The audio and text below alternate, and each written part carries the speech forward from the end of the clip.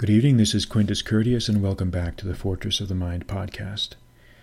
And in this podcast, we're going to be talking about On Duties, my book On Duties, which was released on July 1st.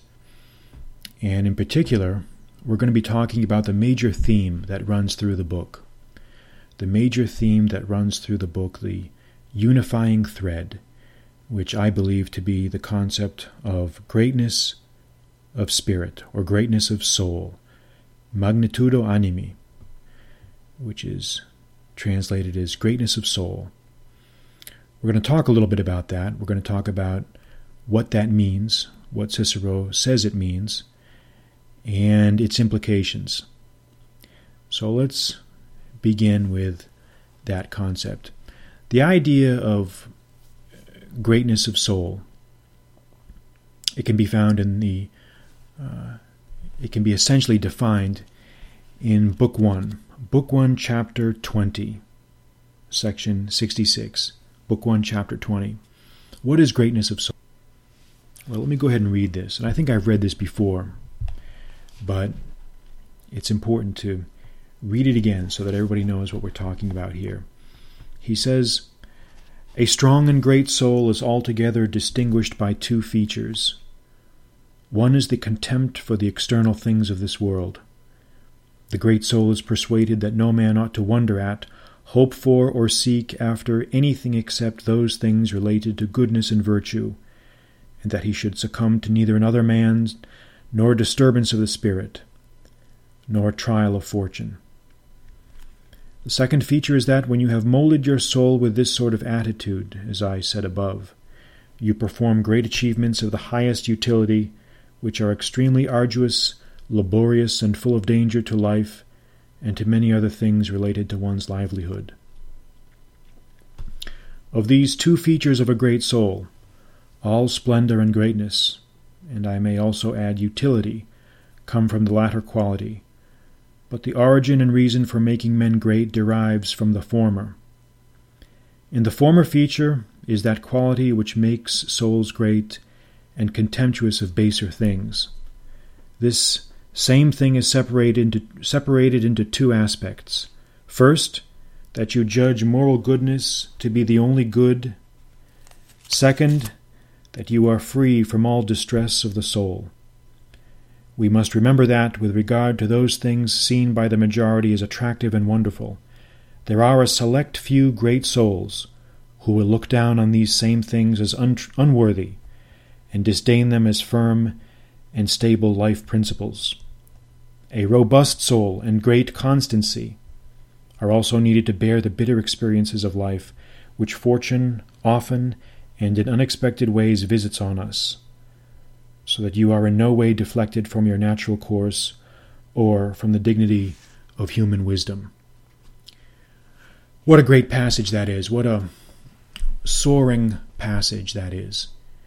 And again, that's in Book 1, Chapter 20, which anyone who has the Kindle version or the paperback version can quickly locate and read for themselves. So that's the definition of greatness of soul.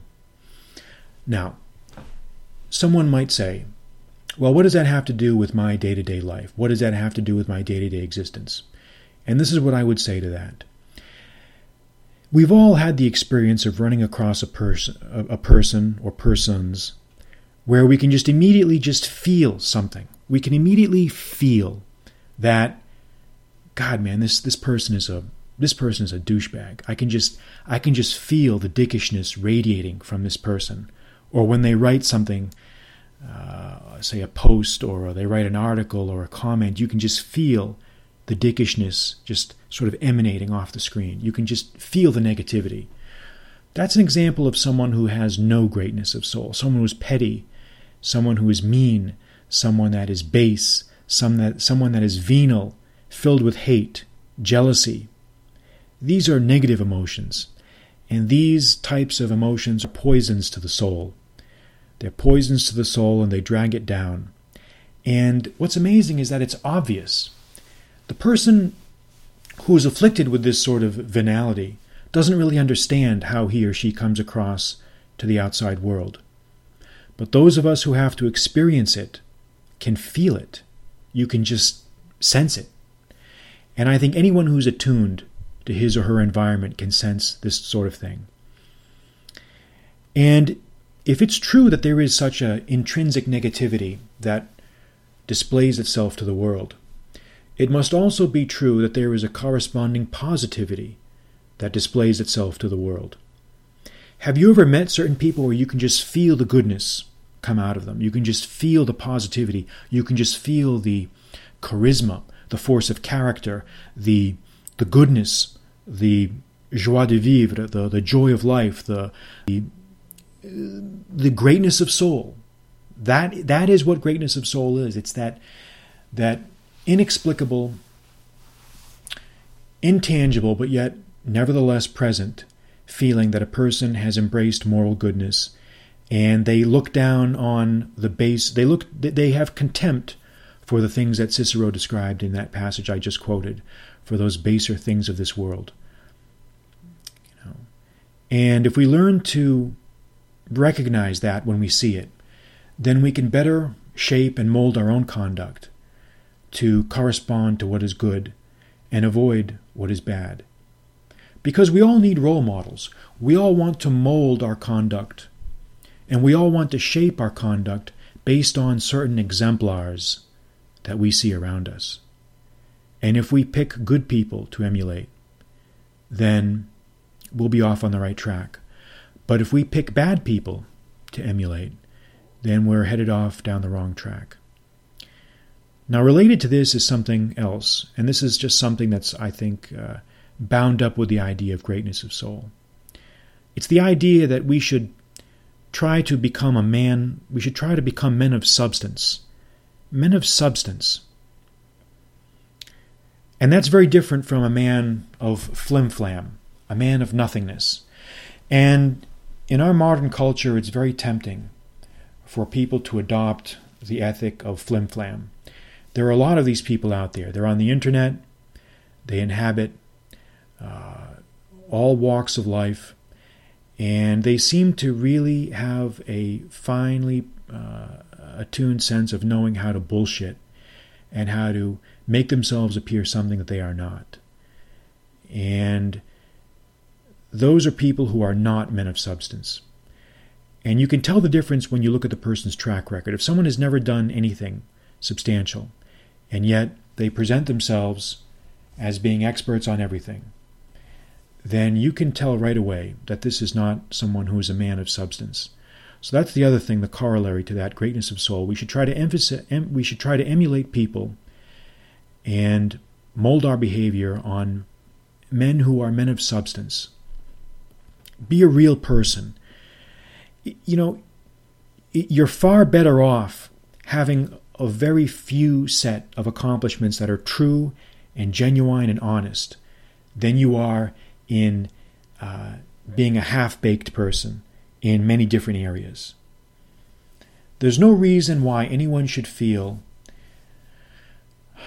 ashamed or second-rate or second grade if they feel that their achievements are not somehow up to snuff compared to what they see in some movie or book or something somewhere. Be proud of what you do. Even if it's a modest accomplishment, if it's something that you did, and if it's something that was acquired with a genuine spirit, and if it was something that was acquired with honesty, and if it's something that you did yourself, then it will mean something to you. So don't try to emulate bullshit artists. Don't try to emulate celebrities. Don't try to emulate other people who are not men of substance. Do your own thing. Have confidence in yourself. Don't try to emulate other people.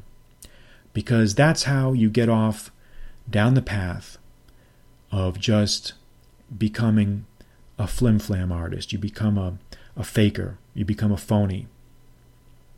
And for some reason our modern culture is breeding this type of person more and more, because I think people now just don't have the bullshit detectors that they used to, or it's harder to spot them, or because people can conceal their lack of achievements behind bombast and braggadocio and things like that. And it becomes almost a substitute for actual achievement.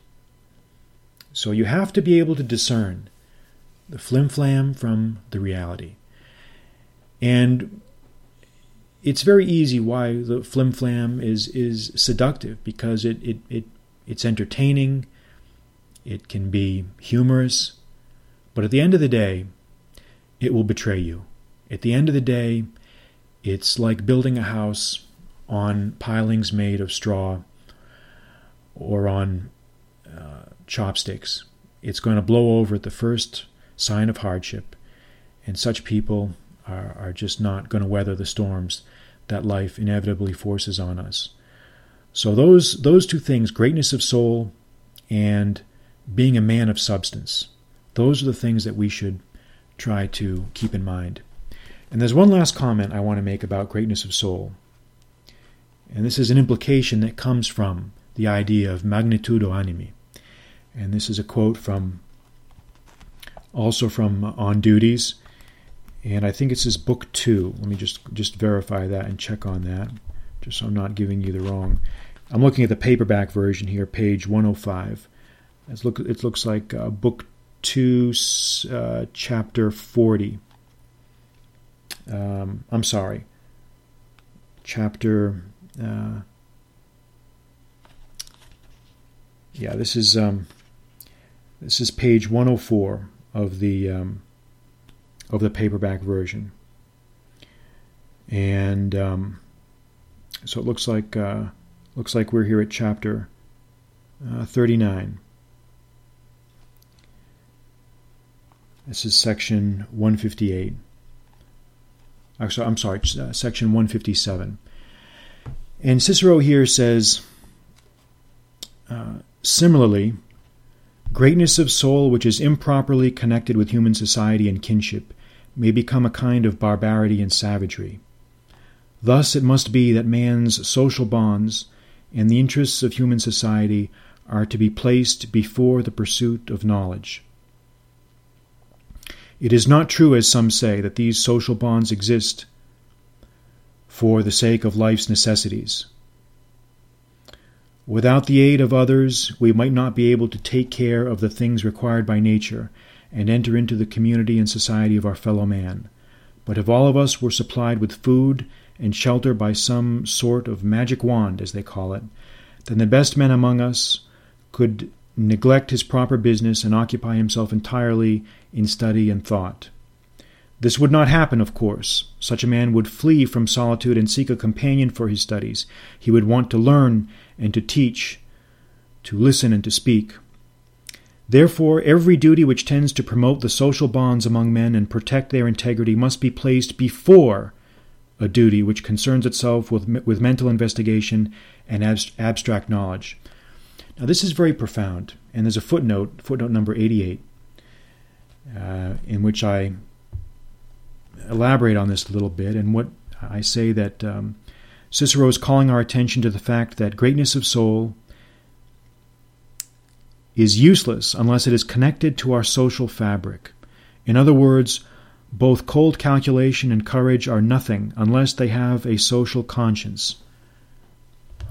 So what Cicero is basically telling us here is greatness of soul is fine, and we should seek to have it. We should seek to have all those great noble virtues. But it also has to be placed in the service of society. It has to be exercised for a positive good. Otherwise, it's just disconnected immorality. And that's why he's against just rampant egotism. That's why he would have been against knowledge for its own sake. It's a very important point here. Cicero is pointing out that he's basically telling us, hey, look, I'm not a fan of just mindless acquisition of knowledge for its own sake. It has to serve some sort of social purpose. We can't just bury our heads in our books and ignore the world. We can't just plunge ourselves into scientific research and be unconcerned with the possible consequences of that research. And this type of passage, I think, is very applicable today because we're living in an era now where science is pushing the boundaries of human knowledge. And there seems to be very, very little regard for what the implications for mankind that this knowledge is going to have. It seems like a lot of these scientists now have absolutely no regard for the ethical and moral dimensions or implications of their work. And I think that's something that's very disturbing and very troubling. And I think those scientists, as well as all the rest of us, would be well served by rereading or reading that passage in On Duties, in Cicero's On Duties. So those are the points I wanted to make about greatness of soul. And I hope you will continue to explore that concept in On Duties. And if anyone has any questions about it, they can certainly email me, and I'll be happy to answer any further questions or follow-ups about that. So, all right, everyone have a good weekend. This will bring our podcast here at Fortress of the Mind to a conclusion. I'm Quintus Curtius. Good night.